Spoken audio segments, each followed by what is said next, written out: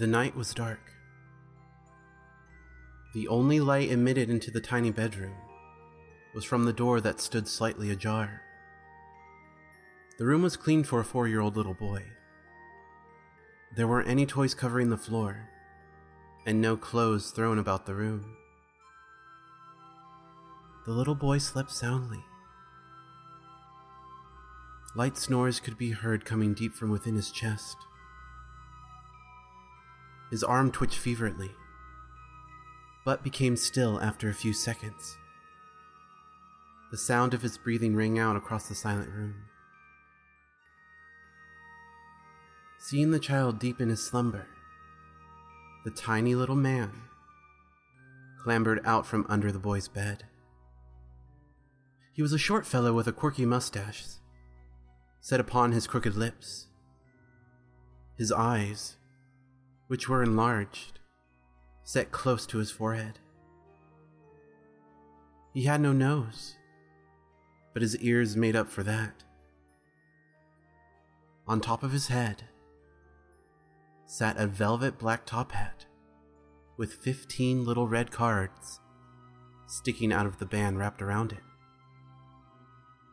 He stood up on the haunches of his feet and stretched his tiny body out, a sigh leaving his parched lips. The little boy stirred, but didn't wake. The tiny man giggled lightly and stepped back from the bed a bit. His eyes glanced around the small room, but slid back onto the little boy after mere seconds. He smiled a crooked smile and allowed his fingers to glide across the soft down comforter. The boy's eyes jerked open at that motion, and he nearly screamed if not for the calming manner of the man standing before him. Hello? What's your name?" The little boy stuttered out, gazing at the awkward little man. The man merely smiled and clutched at his hat. "My name is Hatman Williams, but you can call me Hatman." He paused a second, and the boy continued to stare at him in wonder. "I've never seen you before.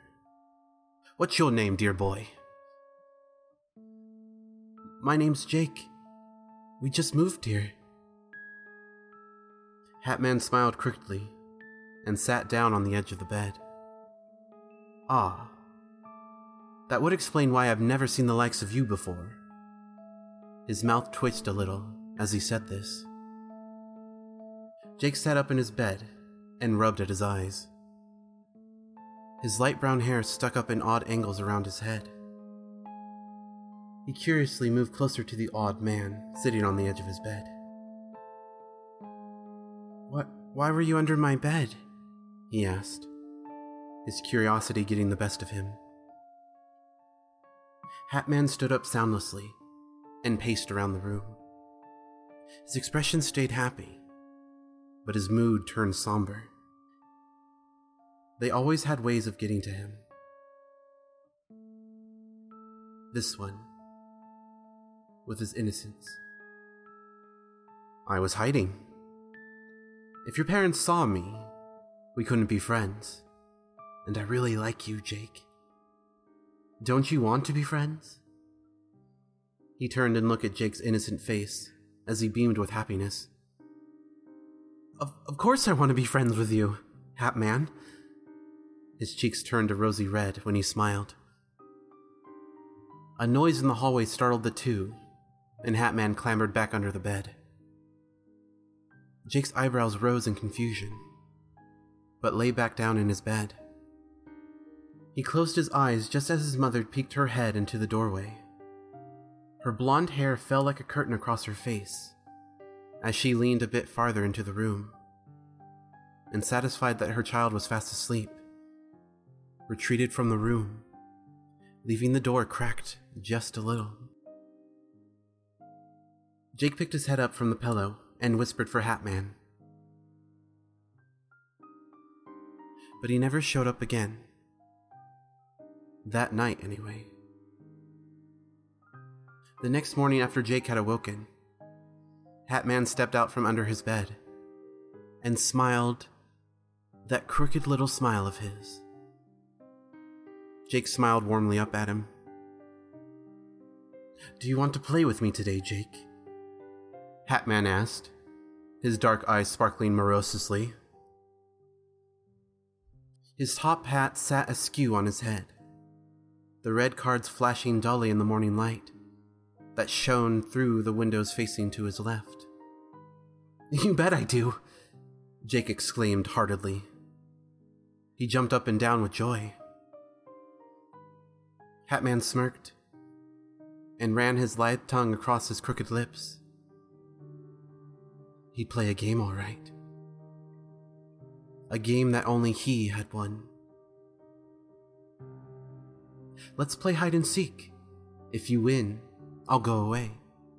But if I win, you get to be my friend forever." At that, he started counting. Jake smiled and ran from the room. His parents were downstairs, and he remembered what Hatman had said about his parents finding out. So he hid in the bathroom underneath the sink. Hatman stopped counting and spun around, making sure to check every spot in the room before heading out and down the hallway. He cautiously made his way from the boys' room to the spare room, where he found no one but a bed and a dresser. He crept out of that room and into the bathroom.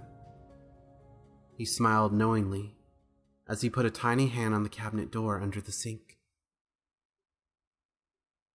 Slowly, he opened it and found Jake cowering in the corner. His time was up. Hatman descended upon him and pulled him from the cabinet.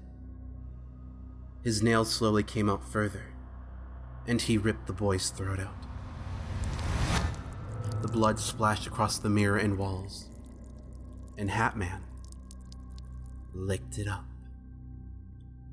His tongue lapped at Jake's throat as he cleaned the wound, and then